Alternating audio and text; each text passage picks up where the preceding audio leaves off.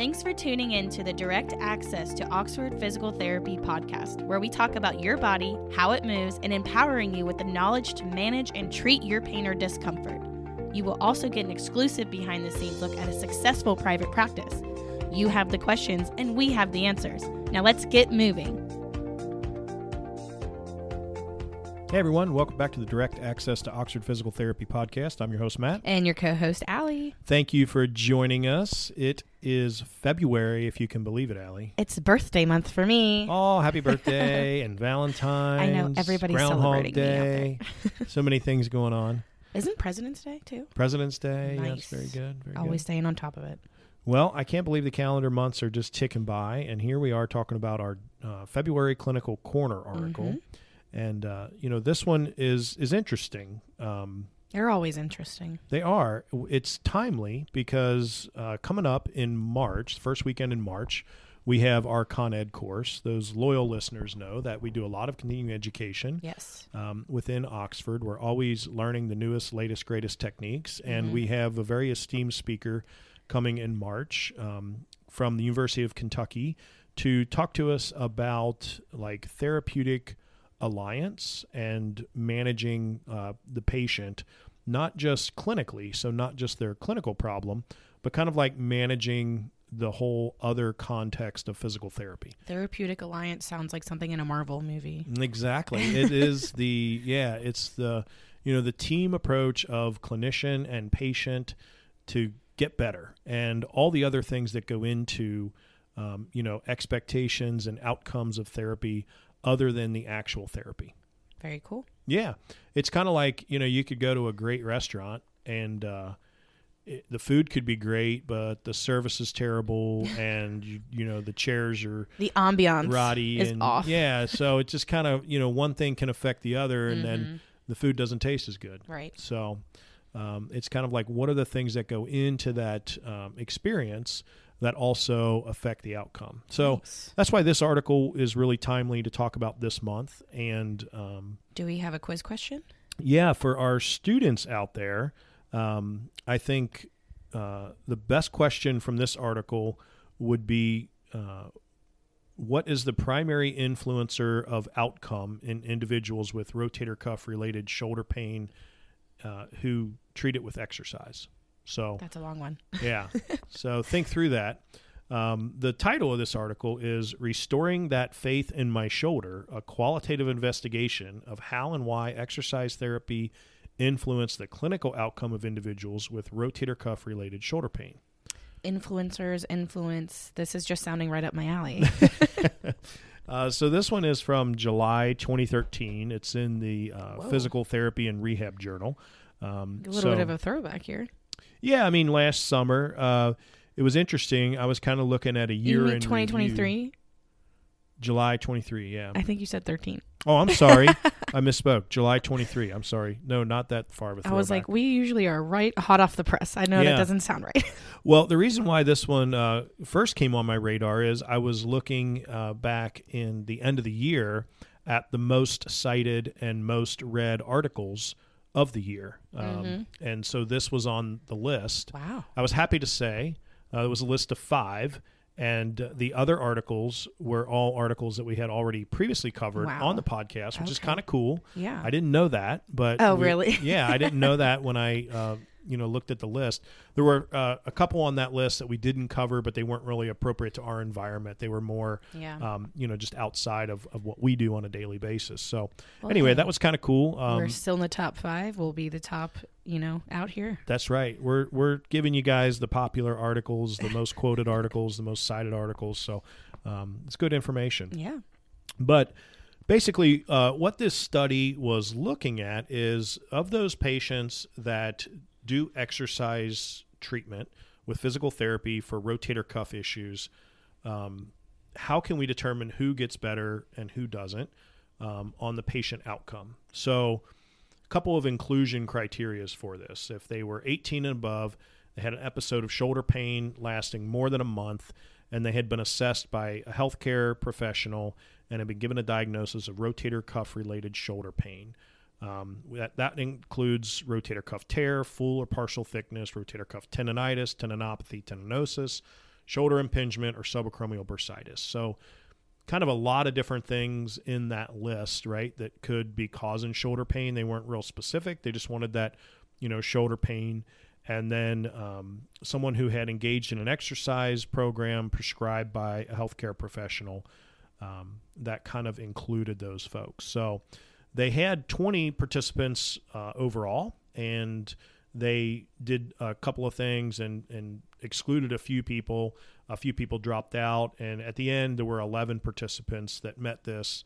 They had an average of 16 months of shoulder issues. They were enrolled in the study.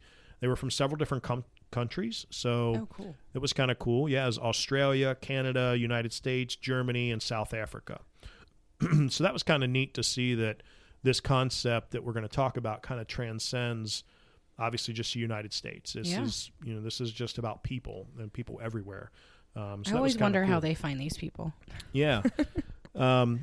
So basically, the kind of take home of this article is that participants in the study believed exercise improved their shoulder pain when it was contingent on other contextual features. So things like how the exercise was delivered, how much time was put into crafting the program by the therapist, how much time the therapist spent answering their question, whether they could see progress on their exercises pretty quickly. Okay.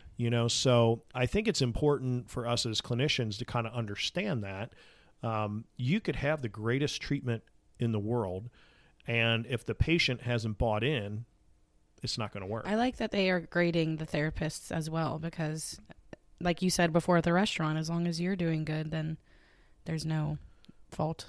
That's right. So I'll kind of go a little bit more into detail and kind of, the article does a great job. And again, Allie will have this in our notes so you can kind of look at it. But if you look, the article talks about kind of a couple of conditions. And condition one, they talk about as a strong therapeutic relationships, the foundation for clinical improvement with exercise therapy. And they go into that a little bit, and all the participants stress the relationship with the treating clinician was an important role in their engagement through the exercise. It really drove how committed they were to doing the exercise and kind of the improvement that they saw from it. The other thing that they looked at was the participants felt like when the exercise program was structured and tailored to them, that it meant a lot more and they got a better outcome. This is just all sounding like we're describing our company. I know. And what we're made of. It was pretty cool. And so, oftentimes over the years, like, you'll run into somebody, or we're just coming, February, like probably those clinicians listening are thinking back to the holidays. And I'm sure there was somebody that came up to you and was like, hey, I haven't seen you in 6 months. This shoulder's been bothering me.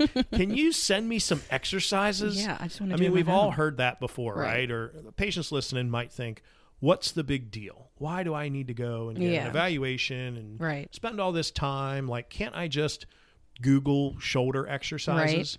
Right. Or these days, TikTok. Exactly. And, I think that this article pushes back on that concept and says, it's probably not going to be the best outcome for you. You're probably not going to get the results that you're looking for. Whether you know it or not, at the time, you're going to be much more invested and get a better outcome when there's time spent developing a unique, tailored exercise program to you. Let the professionals do it. Yeah, and I can just tell you, there's 1,000,001 different exercises out there, and it's, evaluating that patient and the different combinations that patient may present with as far as how we choose what different exercise might be appropriate and how successful that patient might be at doing the exercise. Yeah. How can we tailor it to you if we don't see you? Yeah.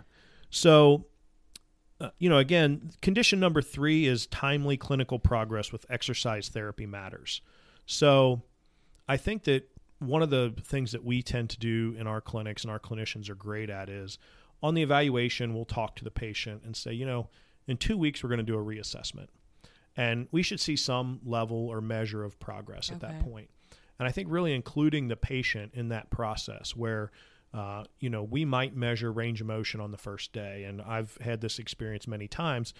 2 weeks later, you measure the patient, and they're like, I don't remember doing this the first day, because it can be overwhelming. You have so much coming at you. Right. And when you actually show them, hey, you're going 10 degrees further than you used to. Like, wow, that's very encouraging to see. In building on an exercise, realizing, hey, we might give you an exercise. I've had patients before, you start an exercise and they kind of give you that collective eye roll. Oh, this is going to be easy. And then they try to do 10 or 15 or 20 or 30, and they're like, oh my gosh, this is so hard. And they might be using no weight or just the weight of their arm. So then maybe a week or two later, they might have built up to 2 or 3 pounds. So I try to put it in a context. I'm like, if you were in the gym and you were working on your bench press and you could do 3 times what you did 2 weeks ago, you'd be killing it. Right. I think it also helps the patient get integrated into what they're doing. They're aware of what they're doing, and they can celebrate those successes along the way. Yeah, I think so. And I think, one of the things that our clinicians are great at is helping establish building blocks along the way to different activities. Because I always say nobody comes into our clinic and says, I'm here because I'm lacking internal rotation in my shoulder. It hurts when I do this. Exactly. They're like, I want to play pickleball. Right. That's why I'm here. There's goals, or there's some awkward positions that they show you that they can or can't do. Right. So I think what we do a great job of is saying, okay, we're 2 weeks into treatment. Your range of motion is better. Your pain is better. Your strength is better. You may not be ready to play pickleball yet, but why don't you get the racket out and start some swings at 50%? Hit the ball against the wall. Do some kind of drill. And I think the therapist building those stepping stones into different activities is really rewarding for the patient. Right. And that's one of the things this article, kind of highlights too, is the clinical progress with exercise does matter. Yeah. It also, I think what you're saying is that we're not telling them to not do what they love. Correct. We're not telling them to stop. Yeah. Our goal is to help you find ways. Just do it less. Exactly. To kind of help you find ways you can do it safely and not impede your healing and not impede your progress. So the article also has some really cool things. I won't go into reading them all, but they have some quotes in here by different patients where they talk and kind of support these different conclusions that they came to. And it's really interesting, I think, as a therapist to read these. So I would encourage you guys to take a look at them. I'll just kind of read one or two. But as an example, one of the supporting quotes when they did this study, it was through interviews. So they did a lot of video and audio interviews and supporting the concept of a strong therapeutic relationship. And the quote says, I think just with the relationship that I built with my therapist, and I knew that whatever he said I needed or didn't need, and I trusted his advice, I trusted his education, and how we, I guess, just had that therapist-patient relationship, it was very, very comforting. That's so sweet. That almost makes me feel good, and I don't even know this person. Right. And so if I read that on a review, I would want to go there. Right. And I think that is, just reaffirming that the time we spend talking with patients and answering their questions does make a difference on the clinical impact, and I think shows through on the confidence they have, thus the compliance they have with the program. Right. The ones that didn't complete their exercise program or didn't have a favorable outcome often cited that they felt like it was a generic program. There wasn't any time put into the development of the program, and they didn't have a great relationship with the therapist. They didn't feel that care. Well, it makes sense because you're spending a lot of time with your therapist, and their hands are literally on you. And I feel like having that connection is super important. Right, right. And, I think that, so to the students out there, the thing that's going to drive the outcome with exercise is, being a people person. Exactly. Is building that therapeutic relationship, taking the time to answer the patient's questions, making sure they understand things. The strong therapeutic relationship and a kind of tailored specific exercise program, we kind of all inherently know that that's going to outperform a generic program that's delivered outside of that relationship. But it's nice to have that validation. Right. These studies are nice. These articles are nice because, sometimes we're investigating questions we don't know the answer to or questions we think we might know, and we get confirmation of that. So this is a great article to support, that therapeutic alliance, that therapeutic relationship. And I think that I would just encourage our, students and newer clinicians out there to embrace that. And I'm excited for our upcoming course to just continue to learn new and better techniques and ways to do that. That sounds like a fun course to me. I would love to just be a fly on the wall. Come on in. Well, thanks everyone for tuning in for our February Clinical Corner. We look forward to seeing you soon. We'll keep the episodes coming. All righty. Bye. Bye-bye. Thanks for listening. You can find us online at oxfordphysicaltherapy.com, and you can also find us on our social media pages like Facebook, Instagram, YouTube, Twitter, and TikTok. Remember, you do not need a doctor's referral to receive physical therapy in the state of Ohio and Kentucky, where we offer double the care for less than half the cost. You can schedule appointments online or stop into any center for a free screen, what we like to call a B visit. Please write a review, send us a comment or message on our social media platforms, and until next time, keep it moving.